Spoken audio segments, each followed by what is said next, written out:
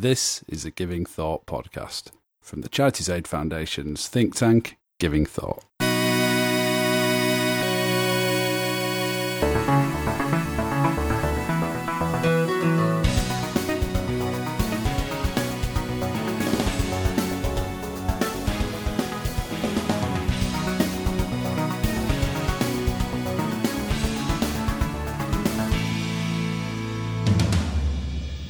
Hello, you're listening to the Giving Thought podcast. This is the podcast from CAF's think tank, Giving Thought, in which we look at big issues and themes relating to philanthropy and civil society.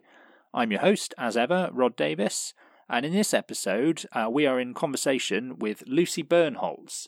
Now, I'm really excited about this one. I've been wanting to get Lucy on the podcast for ages, so it was absolutely great to finally get a chance to talk to her. And many of you may know Lucy already by reputation, but she is the director of the Digital Civil Society Lab at Stanford University's Centre on Philanthropy and Civil Society, but has also written and kind of spoken much more broadly for a long time now on issues around philanthropy and particularly the role of technology and the way in which it will affect philanthropy and civil society, and every year produces her blueprint, which is a kind of forecast of big issues that might be affecting philanthropy in the year to come, which is always kind of required reading around these parts. So yeah, it was great to have a chance to talk to Lucy, and we kind of focused in on questions around technology, although we, as you'll hear, we sort of went more broadly. But we sort of started off talking about the question of whether digital civil society was no longer really a meaningful concept, and whether actually the distinction, if any, between digital civil society and civil society more broadly was now so blurred that we had to consider the two as essentially the same. And we also talked about whether the impact of the pandemic and the sort of enforced digitization that had gone on for many organizations had accelerated some of that blurring. And we talked there about the question of the sort of increasing reliance of civil society on digital infrastructure and platforms, and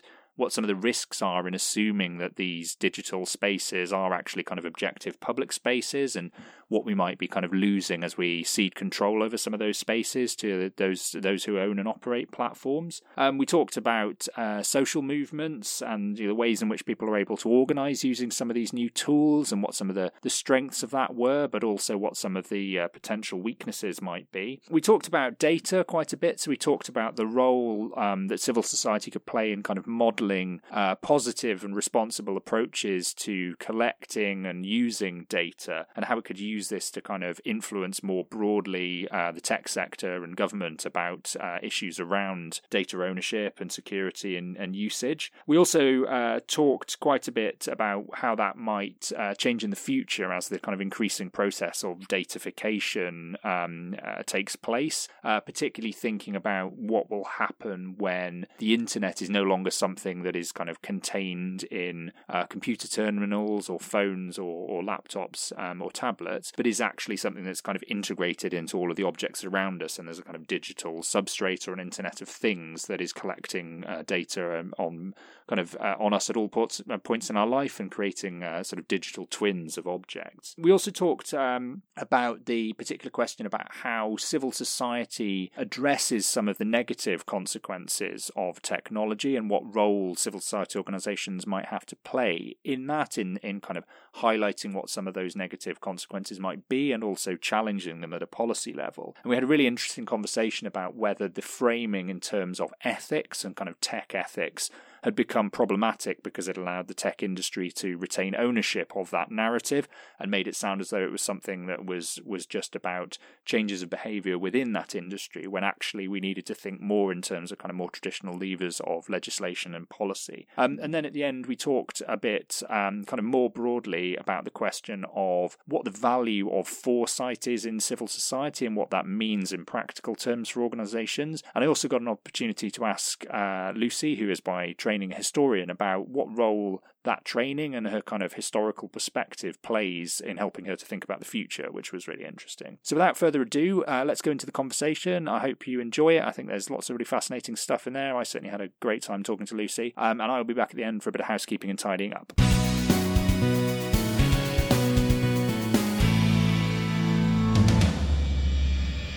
Okay, great. So I'm here with Lucy Bernholz. Hi, Lucy. Hi, Rodri. And Lucy is director of the Digital Civil Society Lab at Stanford University Center on Philanthropy and Civil Society, and a well-known expert all around the world on issues to do with philanthropy, how technology impacts it, the intersection between philanthropy, civil society, technology, and the law, and all sorts of other things. And I'm really looking forward to having a chance to talk to you today. It's been something I've been meaning to do for a long time. And maybe the best place to start is just for you to say a little bit in your own words about kind of who you are and what kind of work you do there at the Digital Civil Society Lab. Sure, thank you. And thanks so much for having me. Excuse me.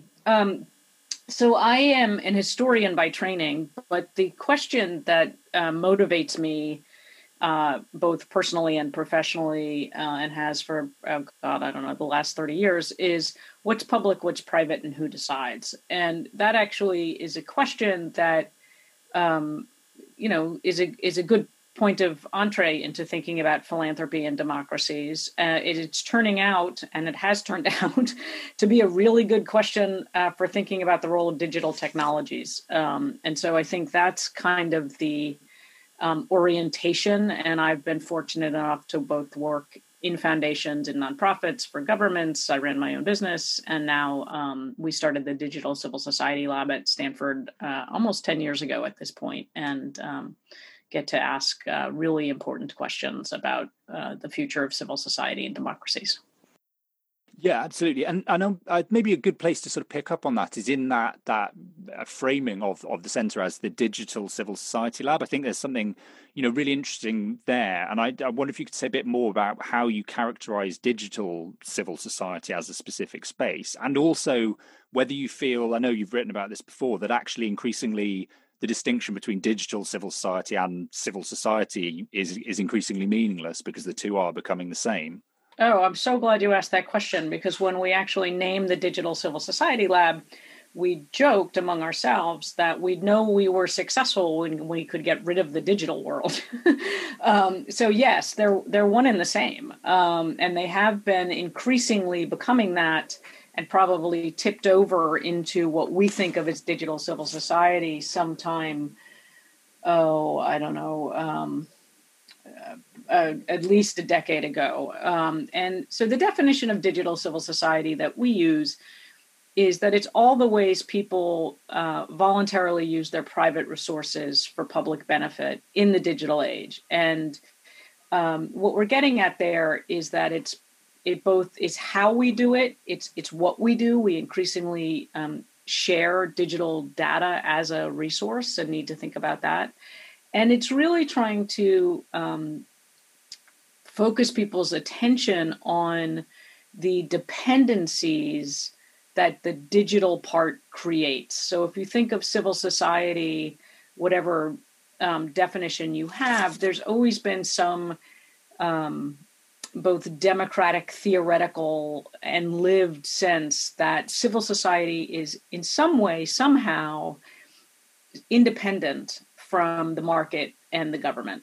And it's, a partner to them. It can be a restraint on them. It can be a path to them, but it's somehow separate from. And what we are concerned about at the lab is that in an age when we as individuals and our associations and our organizations and our formal and informal alliances are dependent on digital technologies that are built by companies, surveilled by companies, and monitored and surveilled by governments, where exactly is that independence?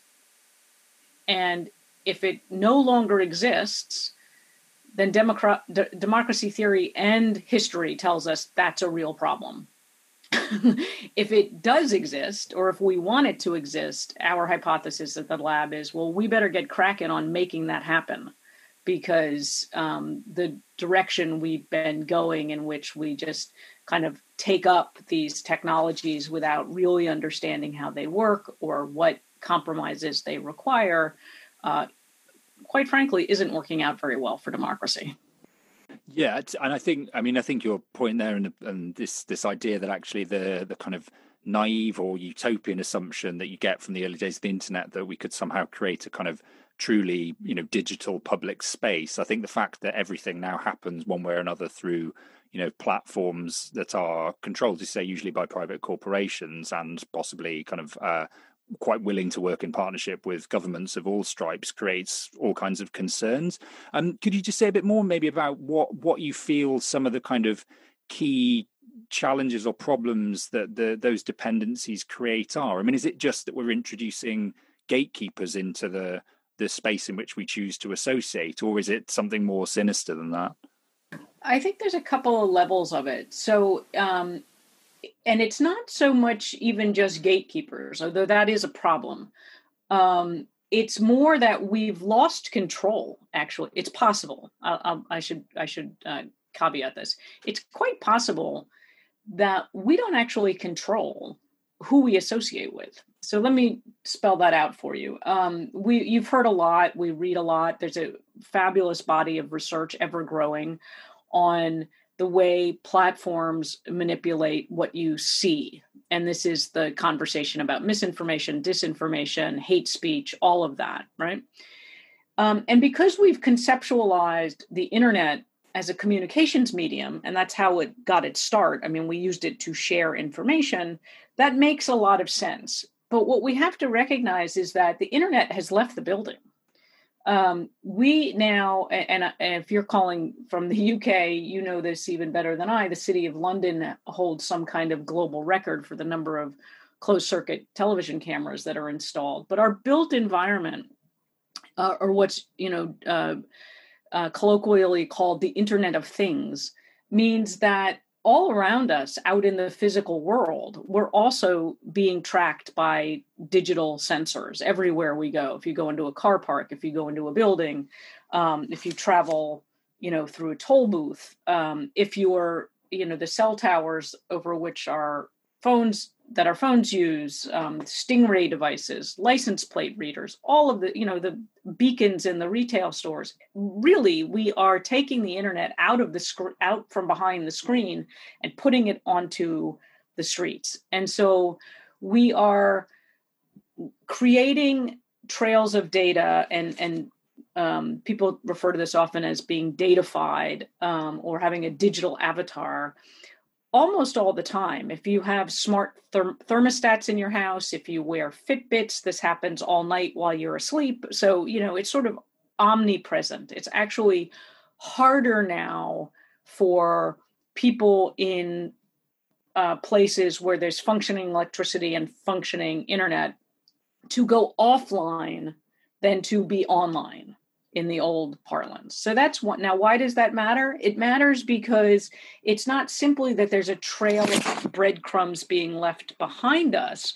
It's that third parties, companies or governments, use those breadcrumbs and use it to direct us to where we're going in front of us. So it's not just this trail behind us, it's what you see online. It's what gatherings you find out about and might be able to participate in. It's quite possible that in fact, it's more likely than not that the characterization that a company has of you or me based on these tiny little granular bits of data that they then use to create these avatars of us aren't even accurate. Right? We often joke, why are they showing me ads for mint chocolate chip ice cream? I don't like mint chocolate chip ice cream. But what if they also think you're somebody of some characteristic that you're not, and are shaping who you interact with and what events you hear about, what communities you're made aware of, what gatherings you might be invited to, and so on and so forth. So there's quite a bit more than just the idea that these companies and governments have all this individual data on us. It's that they don't just collect it, they actually use it to nudge us or close doors and open others. And we've seen some really horrible examples of how this can actually create profoundly unsafe situations, real physical harm and death.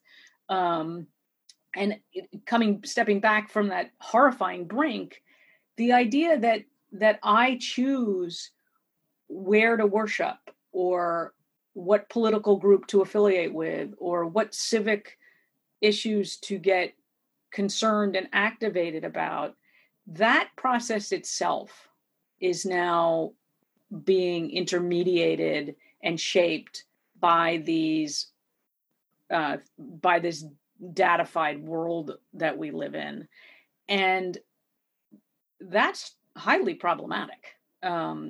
Even at the far end from the true horror and harm, but at the conceptual level, the idea that we as individuals may not anymore be in control in the way we think we are of deciding with whom to gather. Yeah, absolutely. Sorry, I had a problem with the microphone there. No, I mean, I've got a lot of questions off the back of that. I think it's absolutely fascinating. I think what you're saying there about actually realizing that the way in which information and choices are presented to us is not objective and is underpinned by all sorts of decisions and processes that we're often not aware of, controlled by people that we aren't able to see and don't have a direct relationship with, is I guess something people are starting to be aware of in some contexts, but I think there's a huge amount more, a huge amount further to go on that. I mean, my first question, I guess, was, I always wonder with this sort of stuff, like why we are allowing it to happen, and whether it's just something, whether it's only happening to us because we are unaware of it, or whether it's more about the organizations and those who control the data sort of playing upon our desire to get the benefits of giving up data and having choices presented to us and automation and convenience, and trying to find the furthest possible point they can go to in kind of taking control of that data until suddenly we realize that actually the bargain's not worth it. And it feels like that's something that's happened a little bit with some of the issues around Facebook, and when it blew up around Cambridge Analytica and others, suddenly people go, hang on a minute, I don't think I consented to that. And then it sort of dies down again and we go in these cycles. But do you think it is just that we're trying to sort of go through a process of working out how much data we are willing to give up about ourselves as individuals to get those benefits, or are people just not thinking about it? So I think, the answer I hear most often when I talk to people who are, connected but not studying these issues, is that they feel as if the phrase I hear is, they've got all my data, what am I going to do about it? And this is, I'm speaking here from a US perspective, because we as a nation have been the slowest and are still the most resistant to regulating this entire space. And you and I could talk for weeks about that, but we are the creators of a lot of the technology and the most resistant to regulating it, which go hand in hand. So there's a sense of fatalism that it's already too late. But for the most part, I think what's happened is it has been a tyranny of convenience, that we have been seduced by the idea that you could press a button on your phone and make a car show up and take you somewhere. And that the majority of the world depends on these technologies, the profile of the people making them does not represent the profile of the people who use them. So we've also, and the incentives of the companies that those people work for, right, are a very narrow subset of all that could have been possible. So I want to be clear that I think the technologies themselves could be put to different uses, but it's the political economy of the corporatization and the worldview, perhaps, of those who actually are trained to work at these companies that have allowed this very extractive, very power imbalanced dynamic to take such firm grip. And so now when it becomes time for regulatory conversations, those corporate powers are 10 yards further along while they were sucking up all this data. I'm not quite sure I answered your question, but I don't think there's a single reason. I think there's a multiplicity of them. But I do think it's about the profit-making capacity of this invisible small thing, digital data, that for the individual person doesn't seem like much of a trade-off when, in return, I can get my groceries delivered to my house or whatever it is. Yeah, absolutely. I lost you very briefly there, but just while you were talking. But I think certainly in what you said, there was already an enormous amount that I wanted to pick up on. And one of those things is you were talking there a number of times about the idea of regulation and legislation as tools for dealing with some of the challenges we've seen around technology. And I wondered there how you felt that related to the focus there seemed to have been up to now on the idea that the way in which to deal with these problems was to make tech more ethical. And actually it was about engaging with, the development of tech and the tech industry and influencing it and making it more ethical. And actually increasingly a sense some people have that's kind of let the tech industry off the hook because they've just been allowed to come up for themselves with the solutions and present what they do as being driven by ethics. And actually what we need is some, good old fashioned hard legislation and regulation. I mean, do you see that conversation shifting at all in terms of in the digital civil society circles? Yes, absolutely. And I'm grateful to Europe and the European Union for pushing it. I think the don't regulate us, let us do this carefully and ethically argument is as old as industry. And we've been through it with every industry. We've been through it with finance. We've been through it with tobacco. We've been through it with pharmaceuticals.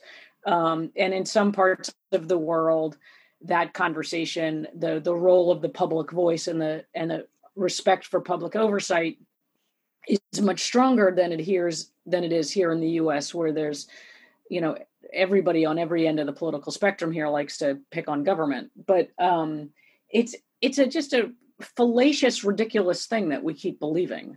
And the trust us will be good this time argument, I think, is when spoken by industry. I think it's absolutely said. I think teaching engineers and computer scientists and everyone about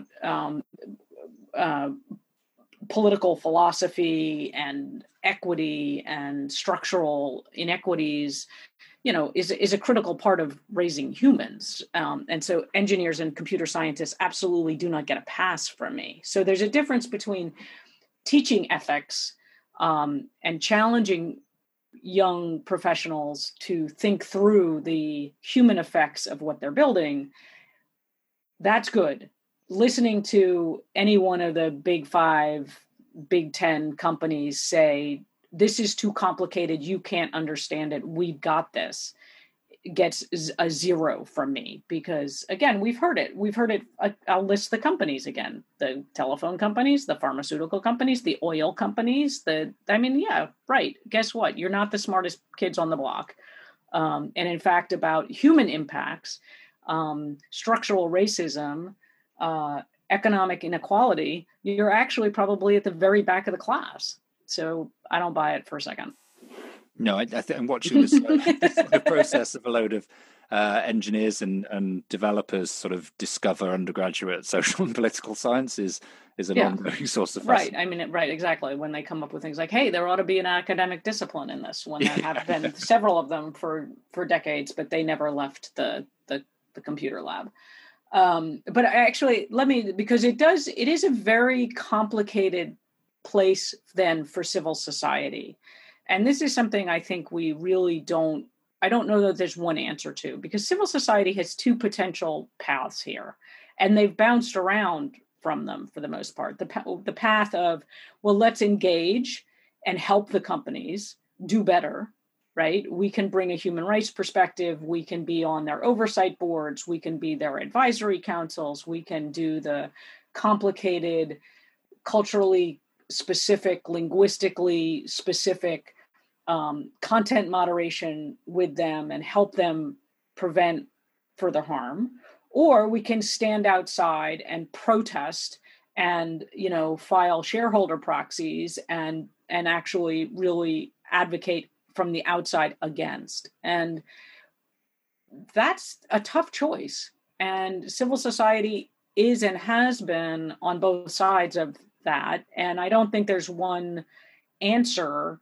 although I do think that the efforts to work from the inside have led to what we're learning are really profound power imbalances and co-optation that would make me quite skeptical were I leading a rights organization now and receiving an invitation from any of these companies to please come help us be better. Because they've had 2 decades to fail, and they've failed repeatedly.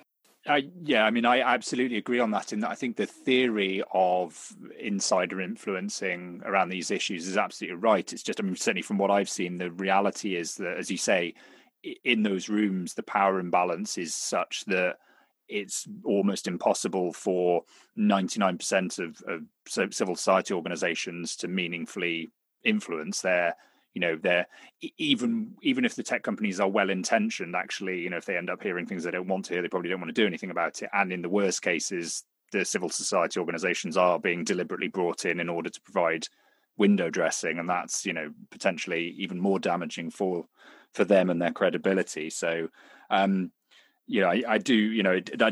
guess it is a big challenge for digital civil society. Do you think there are, I guess, apart from just giving up on insider influencing and focusing on trying to push, either campaigning from the outside through sort of public pressure or looking through more traditional sort of policy levers and regulatory mechanisms, are there ways of redressing or kind of shifting that power balance sufficiently back in the other direction that civil society can engage on something like even terms with the tech sector? So there's at least 4 domains of strategy that I think need to be worked on simultaneously and in the same direction. So to the way you phrase that particular question, I would argue that the kind of anti-corporate boycotting and shaming and sort of the typical toolkit of calling out bad corporate practice is profoundly important from civil society. And there's a lot of it. There's a lot of it going on. It's been a little bit slower to develop, and I can tell you why I think that is, but it's out there. The Stop Hate for Profit efforts, for example. But they have to be simultaneous with real engagement in regulatory reform. The public has to take back control of these systems that are owned by a handful of companies that literally shape almost every aspect of our life. It's pervasive. It's like the financial system. It's in everything. Digital technology is now. And so they're no longer a single industry, yet they're managed by, they're dominated by a handful of companies. So those 2 things have to happen simultaneously, I think. And in addition, other strategies that are really important is that the technology itself, digital technology that connects people and that aggregates information and that allows, the creation of data sets that can help us find patterns that we wouldn't otherwise have seen and perhaps really address some shared systemic problems. Those are all things we should be pursuing, but we shouldn't be being led by the companies that are trying to make money off of it. So there are, unfortunately, only 2 examples that I'm aware of technologies that are globally, I don't know if they're not dominant, but they're widely used. They have massive market share that are created and run by nonprofits. And I wish there were more. The 2 that I'm thinking of are Mozilla and the Firefox browser. and Signal, the encrypted messaging app, right? So the technology can be created and managed and marketed and used and purposeful, built in a different set of institutional and financial values. We have, and Wikipedia should probably also be in that mix. So there's 3 out of, thousands. How can we do that so that we're actually taking them on product for product, value for value? I think that's a moonshot that has been attempted in small ways, but not in a sustainable, really globally connected, possible way. And then there's just the ongoing, ever shifting but never disappearing reality of helping people understand what compromises they're making when they use these technologies. But both people, you and me, and our institutions, what are we giving up to work this way? And is that a compromise we are comfortable with? What are the risks? Nonprofits, civil society organizations in general need to get much better at literally using these tools and not just using these tools or being used by them, I should say, I guess. And on that particularly, I think there's something I want to touch on in a minute about whether you feel as though the sort of enforced digitization that seems to have happened over this period when everyone has, organizations and individuals have been in lockdown, will have any meaningful impact on how high in the minds of people in the nonprofit world these issues are. But just before I come to that one, I just wanted to ask, actually, in that overall kind of ecosystem of digital civil society, we've been talking quite a lot about the civil society organizations and the nonprofits and what they could do. What's the role of foundations and philanthropic funders here? Because it feels like they have a lot to bring to the table, and at the moment, apart from a small handful, then they're not there funding these things. Is that perception right? Yeah, that perception is not only right, it's better, it's a rosier gloss than I would put on it, which is that there, with some important notable exceptions, and here again, I also do see some change happening, which is belated but very welcome. Most foundations have actually been more a part of the problem than part of the solution, because they've either ignored the whole thing and left nonprofits to make deals with the devil for whatever they could get for free, because the foundations and public sector funders weren't funding technology because that's just admin or overhead, right? So there's responsibility there. The opportunity cost of that is that it opened up the world for the blank for good offers that make financially free technology very attractive to under-resourced nonprofits. So they've signed all kinds of contracts and use all kinds of cloud software that they don't pay a lot of money for, but it means that they're actually operating their entire organization somewhere on a folder on Amazon's hard drive, right? So there's that. On the other side, the push toward things that are called, digital transformation and things like that, there's been a lot of funding in that area. And I think we need to get much better at sussing out the self-servingness of that from the tech vendors to yes, we want to be digitally capable and digitally skilled and wired. And we know that these compromises for these tools are unacceptable to our mission, and therefore we're not going to do them. So that requires funding for either, things, alternatives to the stuff that's free but debilitating, or funding for the kind of informed staff that can make those decisions. And then the third way, a lot of funding has been detrimental. And this is something foundations actually can change quickly, is as part and parcel of the emphasis on metrics and outcomes has been a huge push to get non-for-profit organizations and civil society groups to collect all kinds of very sensitive information on the people they work with. Yet at the same time, they don't have the capacity or the skills to protect that information. So the funders are actually making these organizations do things they shouldn't do in service of some funders' stated aspiration for outcomes and metrics.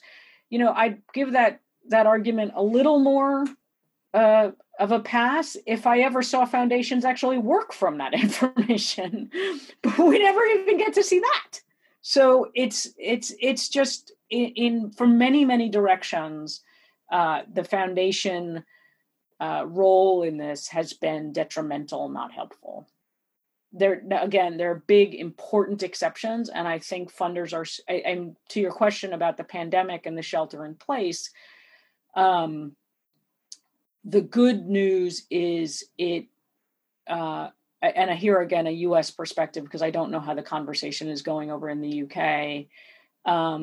Nothing in the last decade has done more to make everyday people, as well as everyday people who work at nonprofits and everyday people who work at foundations, much more aware of how dependent they are on these tools, and much more, at least there's much more public available information to them, news stories on the television, on the radio, in the paper, on social media, about the surveillant nature of those technologies. So hopefully people take a step back and go, wait a minute, okay, I get this. I have to have a video conferencing software installed because my kid can't go to school and I can't go to work without one. But now I really feel like I'm having this conversation in some company's conference room because I literally am, right? So there's a little bit of a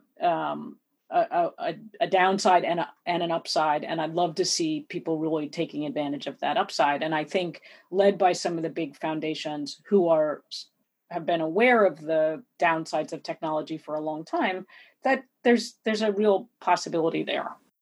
Yeah, I mean, it's really, really interesting. And I think certainly the idea of, one potential avenue for a solution being for funders and others to come together to create alternatives to some of these. I mean, would you see that as being genuinely a sort of alternative that it would be feasible for organizations to adopt as an alternative to the current sort of small handful of commercial platforms, or more about demonstrating the possibility of a different way of doing things? Because all I wonder is actually the challenge is when you see kind of competitors to Google or to Facebook or whatever, is even if what they're offering is, as good in terms of UX or whatever, and it's much better in terms of ethics and principles and all these sorts of things, the first mover advantage of being the one that's in there with all the connections and users everything means it's almost impossible to convince anybody to stop using it because, the alternative, it just has less utility. So I think here what the sector, and let me make it actually manageable. Imagine someone listening to this podcast is a foundation program officer or a foundation president, and she says, wow, I've really started to wonder about the nature of the digital systems that we use for everything. So I can't change the world. I'm just going to work on my portfolio of 300 organizations or whatever. Within that domain, even in a small scale like that, there's nothing to stop foundations from saying to their nonprofit partners, we're really concerned about the safety, the security, and the privacy issues of how we communicate with you. So we who have money have, done the research. We've looked into this. We've developed a bunch of protocols and practices, and we're going to share them with you, including access to what, in general, the alternatives happen to be open source and free of cost. So instead of Zoom, you use Jitsi or something like that, right? We're going to provide you with the capacity, meaning the time for you to learn how to do this. We're going to, give you a trainer or give you the money to actually implement this in your organization, and we're going to ask for you to file your reports with us through this encrypted portal, and we'll train you in that, and blah, blah, blah, blah, blah, blah. All of that is you could do yesterday, right? You could still get the data you want. You could keep your electronic grant applications. You could file your reports. You could have you could have video conferences on something other than Zoom. And it could be a capacity building and learning exercise for both your staff and your nonprofits all at the same time. And in the meantime, you could also do what actually, to my delight, a couple of big foundations recently did, which was they sent a letter to Google and said, your advertising practices are messing with our grantees. Knock it off. Right? I mean, my God, that has to have been a first, right? So they said, because, when the Red Cross is advertised next to some QAnon statement, like, not a good thing. And so a couple of funders recently sent off a letter. Did it have any impact? No. But can they do it? Yes. Should they do more of it? Yes. Right? Like, they're not really actually taking the power they have. I think that's might even be what frustrates me most in this work that I do, is that there's power sitting on the table that we're saying to ourselves, we the nonprofits, we the foundations, oh, we can't do that. We don't have that. We don't have enough. What's stopping you? The advocacy, the activist community, the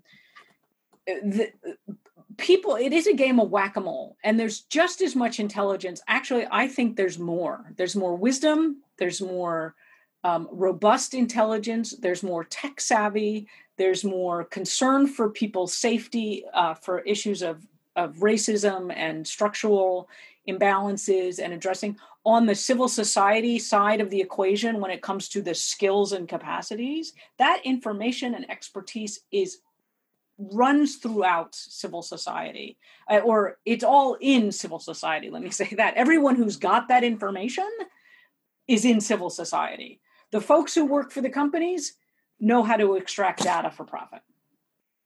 Great, right? So why aren't we organizing and listening and joining up with? I mean, the people at RightsCon, the folks who are protesting in the streets and protecting themselves, the democracy activists in Santiago and Hong Kong, right? They know how to use tech safely. And yet we, the funders, say, okay, let's all use Zoom. And we're not going to even give you enough money to have a paid account. So you won't even get the encryption.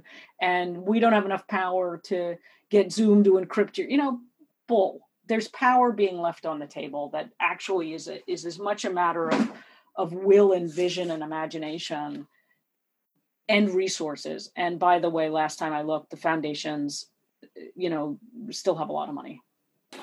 Yeah, it's really interesting as a different sort of power analysis within civil society when it comes to tech issues, because I think it's quite easy to fall into a sort of fatalist. Oh, well, what can we do? We're just a little old nonprofit and that's Facebook. And actually, as you say, at an aggregate level, if you take into account all of that existing body of knowledge and skills about tech issues and how to kind of use tech and challenge tech and the funding side of the ecosystem as well, all of a sudden, it's not an insignificant amount of power. It's just not being joined up in the right ways, which exactly, it's not being acknowledged and joined up in it.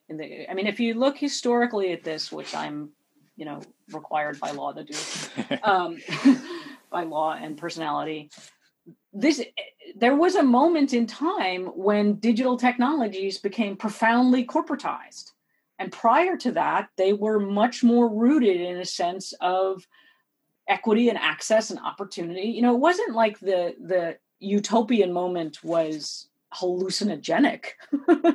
It was real. And then there was a whole lot of money to be made. And that was a profound turning point. But that kind of expertise, and even, we're young enough in this period where a lot of those people are still alive, particularly women and people of color and non-US English speaking hackers and technology players, right? Who have been increasingly marginalized by the white English US corporatization of this space. But the expertise is out there. And there could be such vision of a better and a different if we listen to them. And many of them are, they're probably communities in Manchester and Liverpool and London and Dublin that I'm not connected to, but I know here there's, communities in Brooklyn and Detroit and St. Louis that are, led by really smart activists and advocates focused on issues of fairness and equity and justice, who figure out how to put the technology to work for them. And those are the people I want to follow. Those are the people whose vision I think we all want to be part of. And how do we raise them up and listen to what they have to teach us? That actually is quite doable. And at the same time, you keep suing the pants off the big companies and you write regulations and you listen to the EU, right? You regulate them. They don't get a pass. Why do these five guys get a pass?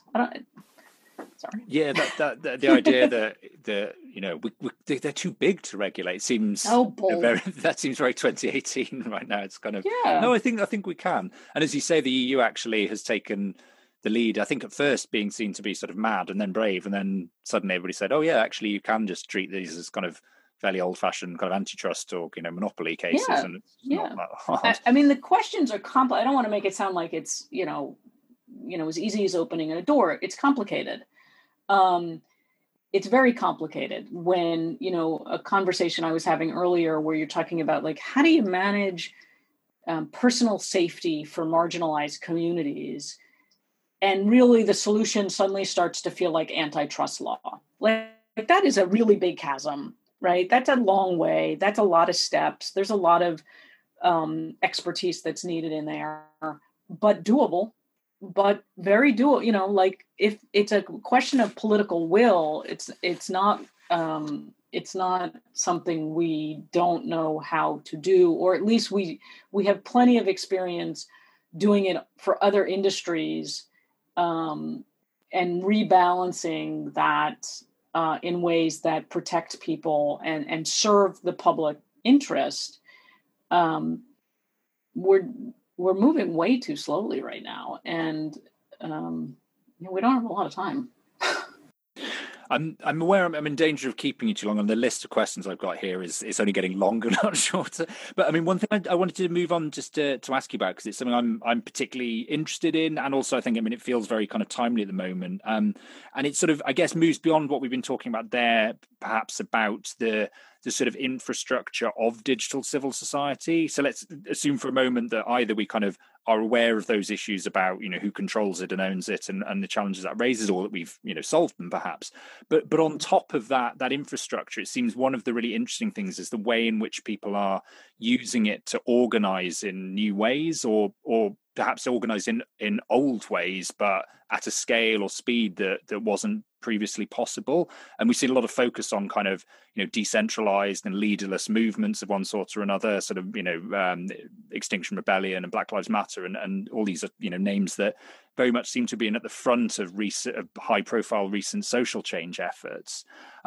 How do you think that relates to kind of traditional nonprofits and civil society? Do you think it is something they should view as an opportunity or a challenge or kind of a gauntlet thrown down, or are they things that they themselves could be harnessing? Yeah, I think they are complementary strategies, and that both sides of that equation, people on both sides of that divide, if it is a divide, need to figure out how to bridge the divide. So I think the distributed leaderless movements and the ability to raise a lot of money in small bits from all over the globe quickly and in ways that can, pay to get things done is very exciting. I think particularly in a world powered by distributed technologies, distributed leadership is incredibly important. And I think movements play a powerful historic and future role in making the pressure for change felt by the institutions that can both carry some of that change and that need to change. We're not moving to an institutionless world. We're creating different institutions. And as we do that, the existing nonprofits, the existing organizations ought to be paying a lot of attention to, well, what do we keep and what do we leave behind? What really needs to be created? The fourth domain of change that the lab is really interested in is, what are the new organizations going to look like, right? What skills do they need to have? What kind of requirements for reporting and corporate structure are really necessary now? How do you use digital data for public benefit? We've been tacking that onto organizations that were created to use money and time for public benefit. But digital data is a totally different thing. And so I'm not an either or kind of person. I think there's an adaptation on both sides of that if you set them up as separate. Social movements are adapting what they do leaderlessly and distributed, and what they actually set up sort of centralized, consolidated, clear lines of authority if those are necessary things for. And civil society organizations need to figure out, how do they step in and step out? How do they partner with? How do they stand behind and help push? How do they then also become the person or the organization that has the staff that can write the brief that can be taken to the board of supervisors, about the more bureaucratic stuff? You need both. And the challenge I see right now, something I've been thinking about a lot here is, and this is again a US perspective, in previous moments when there's been this awareness of, oh my God, look at all those people in the streets making all this change happen, and we're over here doing this other stuff and it's not really that useful, maybe we should engage with them.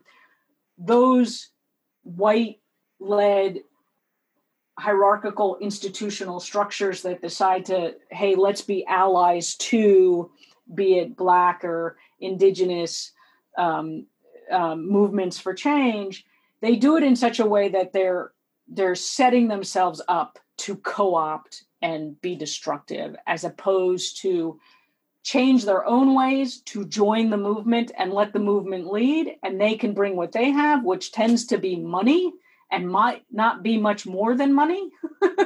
But go ahead, bring the money, just leave behind your norms, your assumptions, and your values about how this work has to be done. That's what we're facing right now. And I'm hopeful that we're not going to see another co-optation by white institutions of Indigenous or Black or Latino or other groups' efforts, but actually white people will be learning how to be supportive and not co-opting. And that is hard, super hard. And there's no success record in the past, really. No, and as you say, it is, it's a known challenge when you get the interaction of philanthropic funders and movements. I certainly, a while, not that long ago, maybe last year, I had Megan Ming Francis on the podcast, and we were talking about the work she'd been doing, particularly looking at the history of the NAACP and the Garland Fund. And, and you see it again with the environmental justice movement, all these sorts of things. And yeah, it does feel as though that's one of the big questions at the moment, as there's kind of enthusiasm to engage with social movements. Yeah, exactly. There's just a couple, if I can possibly squeeze in a couple more questions. Mm-hmm. Yeah, sure.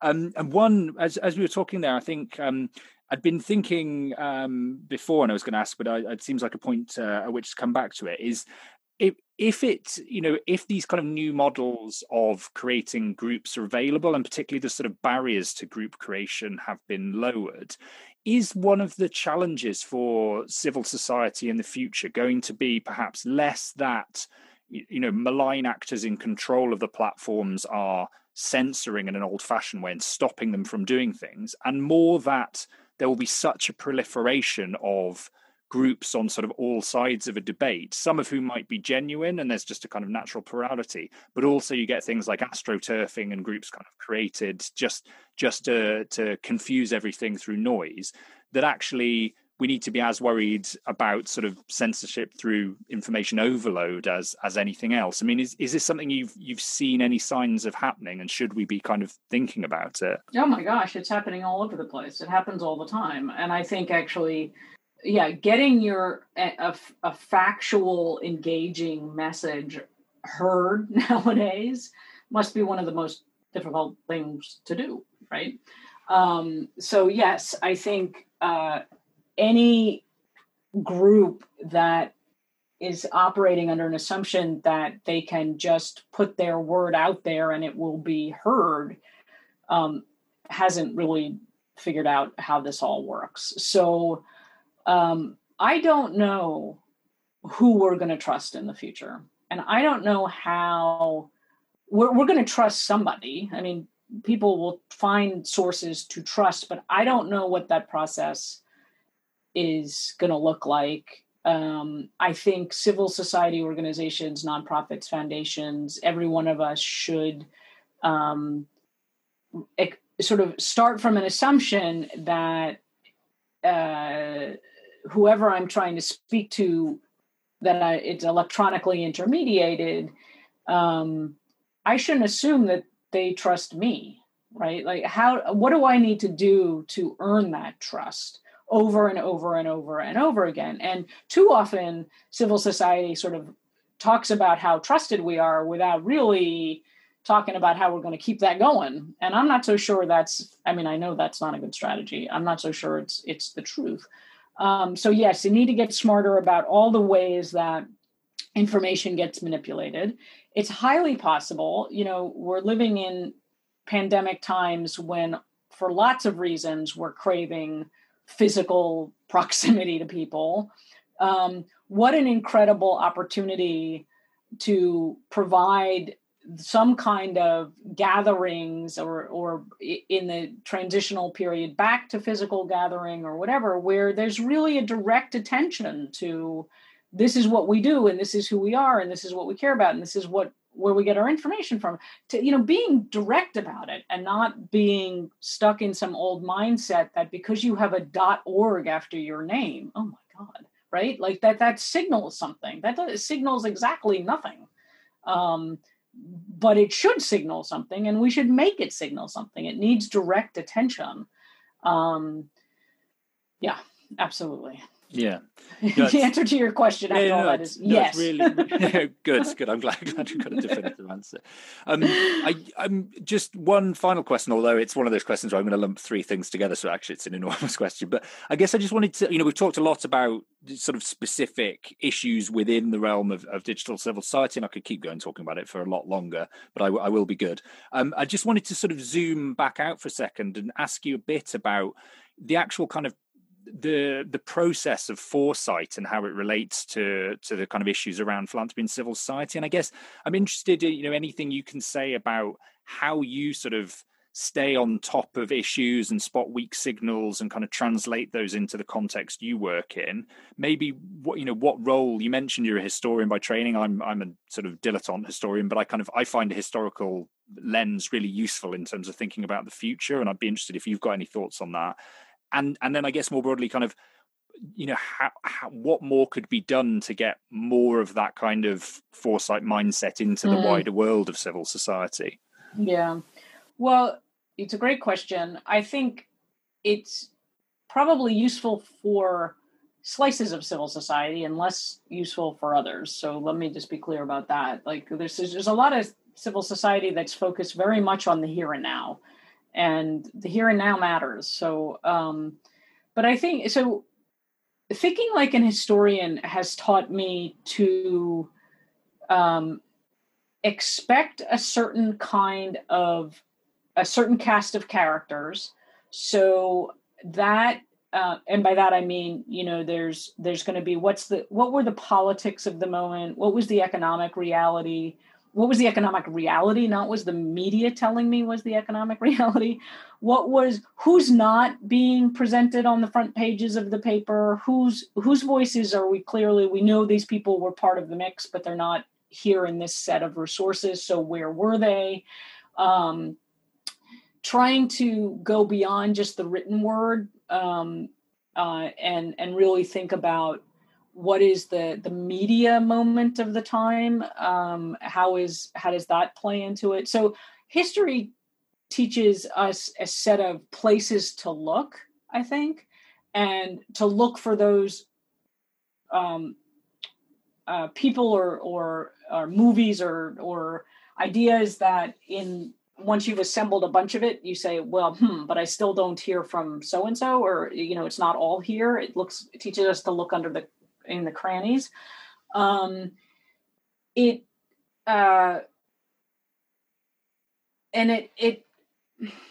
It also, I think, at its best is a lot about mystery solving, right? Like I'm not a big believer in path dependent moments, that there's options. And so when you're considering something historically, an artifact or a document or an interview or something, you try to kind of contextualize it. What else is going on? Who else? All that. And I think all of those skills are very useful.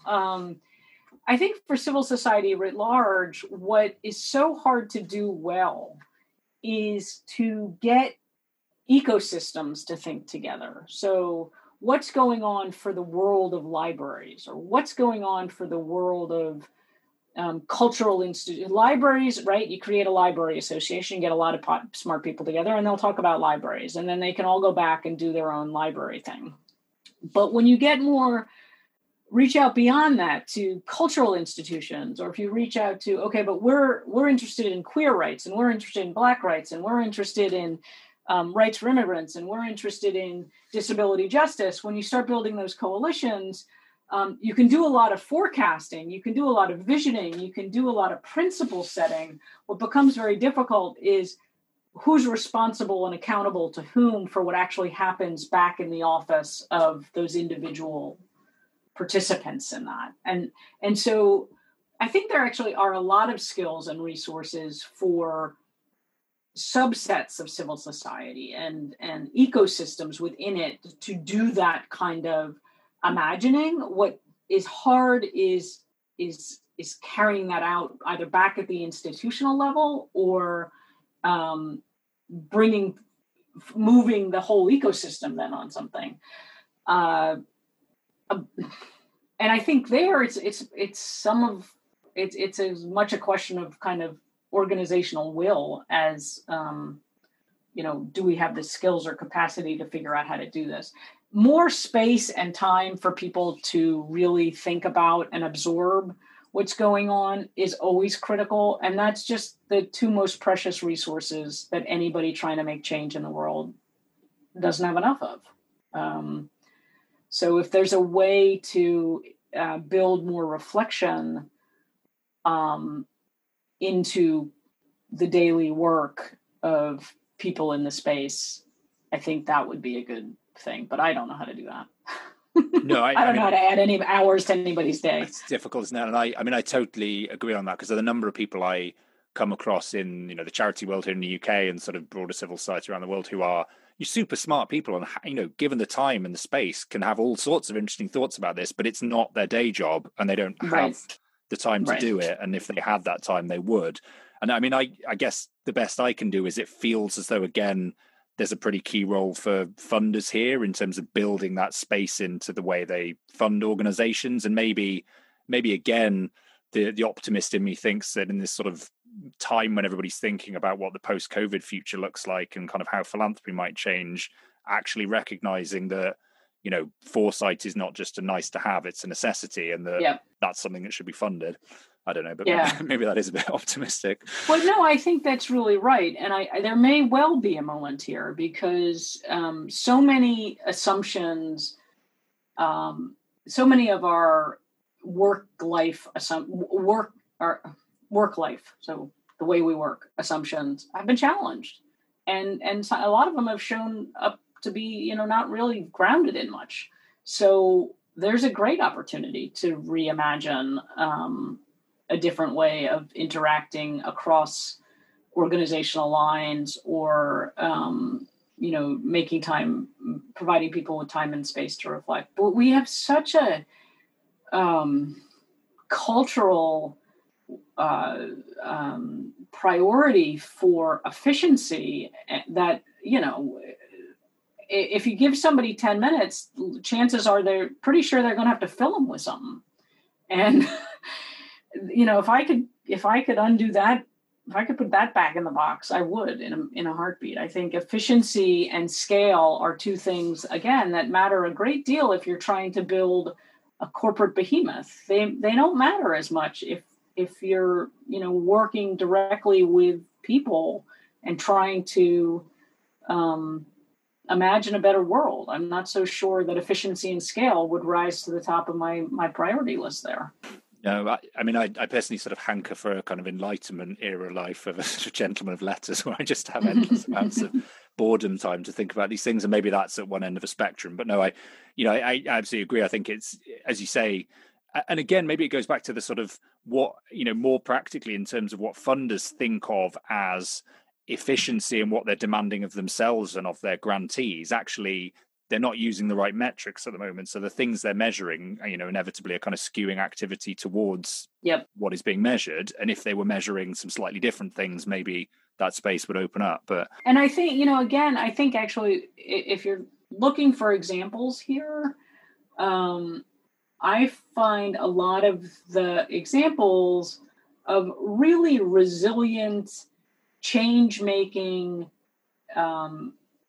humane and human supporting efforts are built within marginalized communities, supported by marginalized communities, not necessarily by choice, but by, the fact that they've discriminated against and can't get resources from the white majority world, which will no longer be a white majority world, but dominant power.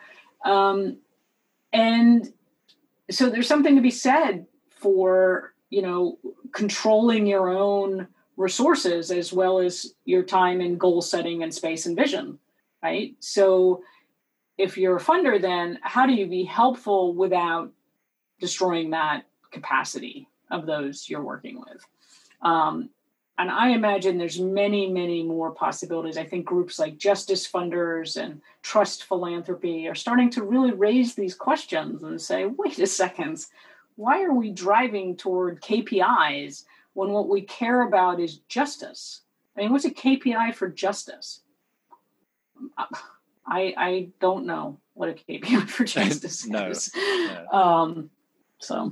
And no, and that's a whole other absolutely fascinating area, which I won't go down that rabbit hole at the moment. But before I finally let you go, I just to give you an opportunity, if there's anything you want to sort of direct people's attention towards or flag up. I know you've got lots of things coming up all the time, but if there's anything particular. Well, I have a couple of things of my own that I'd be happy to promote, but I do want to actually, because you had asked in your memo to me about the meeting about something that I do want to get people to think about. You called them conversational technologies, which is just a phrase, or conversational interfaces, which is not a phrase I'd heard. And I asked you in return, I said, are you talking about Siri and, Hey Google? And you said yes. And so the language that I use here is the voice assistants, but I like conversational interfaces better. And I bring it up because you put your finger on something really quite important there. And because these technologies are expanding so quickly, they're pervading so much of our lives so quickly.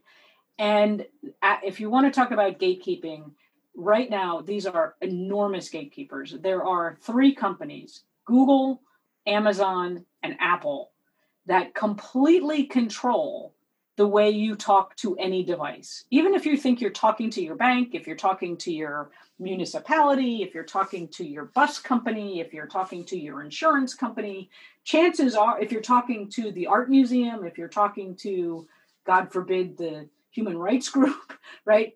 Your conversation is literally going through the processing mechanisms of one of those 3 companies, which puts us back in the days of the 1998 lawsuit against Microsoft and Internet Explorer, right? One door to the internet. Right now, there are 3 doors to conversational interfaces, and that's really problematic. And conversational interfaces have such potential for equity because it's easier to talk than to write or to type. And there's so much linguistic diversity. And so this is a great moment to think about that particular technology and what's necessary to design it and allow people to talk to use their voice as their point of access and not their keyboard without further enriching three men on the planet who own the doorway, right? Three toll keepers. There is movement in this direction. There's an open voice assistant project underway that's focused on linguistic diversity and inclusivity. I mean, it's just a great moment to sort of capsulize, because people, I think, don't realize what it means to say, "Hey, Google." Yeah. When you say, "Hey, Google," you're literally calling Google. Or Alexa, you're calling Jeff Bezos. And there's another way, and we have this moment, and I think it's really very exciting and very possible to engage with. So thank you for flagging it as a question, and a great opportunity for people to think about, you know what, every technological door has not been closed yet. We can stick our foot in this one and make sure it stays open. And civil society will really depend on it. So that's an opportunity. In terms of things I'm doing, I'm proud of a series that's just launched in the Chronicle of Philanthropy. It'll run for 5 weeks on thinking about now and the near-term future. I have a book coming out in December called Digital Technology and Democracy Theory. I hope the U.S. still has a democracy when the book comes out. It's a co-edited volume with some really fabulous contributions from really great thinkers. And then I'm most excited about a book that'll be out next year called How We Give Now, Philanthropy by the Rest of Us, which actually says, let's stop talking about the rich people for a second here. Let's look at what we're doing, and let's look at the power that we have, and let's think about how we can make better choices individually, collectively, and the rules that shape the game, because I think we do have the opportunity to really put people, the passion and the care and the compassion and the need to change our planet and save our planet to work when we focus a little bit more on what we're doing and what we're capable of collectively, and less so on the kind of the super wealthy and the corporations and the governments that aren't serving the majority of the people. And so I'm excited about all of those projects, and I look forward to sharing them with people. Yeah, absolutely. Great. And I mean, certainly, I think in raising the points around conversational interfaces and the book that you've got coming out, which sounds fascinating, and the kind of the role of mass giving versus elite giving and how that balance plays out. I mean, those are two other areas that we could fill entire podcasts talking about. So, perhaps if I can twist your arm at some point next year, certainly maybe to coincide with the book, I'd love to talk to you about both those and about what's in the book. That would be absolutely fascinating. That would be my pleasure. That would be delightful. I'd love that. Great. Well, I will definitely take you up on that. It just remains to say thanks ever so much, Lucy, for finding the time to come on the podcast. It's been an absolute pleasure finally getting the chance to talk to you about all of this stuff. I'll put links in the show notes to all the things that you've mentioned there that people can follow up on. And as I say, I definitely will be following up to get you to come on again next year. Thanks ever so much. Thank you, Rodri. It was really great. Bye-bye. Okay, great. Well, my thanks again to Lucy for finding the time to come on the podcast. I know there were a couple of points in there where it sort of ever so slightly dropped out, which I think was due to some connectivity issues. Lucy was recording this over on the West Coast in the US, and sort of at the point when the California wildfires were raging, and I think was concerned about the possibility of loss of connection. We didn't have too many problems, but there were just a few moments where it dropped out, and I hope I managed to cover them adequately. As I mentioned in the podcast there at the end, I'm very much intending to get Lucy back on next year to talk about the work she's been doing around the idea of kind of mass giving and the sort of democratization of philanthropy. So that'll be really interesting. Fingers crossed on that one. In the meantime, I'll put links in the show notes to lots of things we discussed. If you're interested more broadly in issues around philanthropy and civil society, including the sorts of things Lucy and I were talking about, do check out the Giving Thought pages at the CAF website. Follow me on Twitter at Rodri_H_Davis, or if you like the sort of history and academia side of things, at Philiteracy. If you've got ideas for other people we could talk to on the podcast, or things we could explore, themes and topics, drop us a line at givingthought@cafonline.org. Other than that, just like, subscribe, tell all your friends about it, leave us a nice review on iTunes or wherever else you get your podcasts, and I'll see you next time. Bye!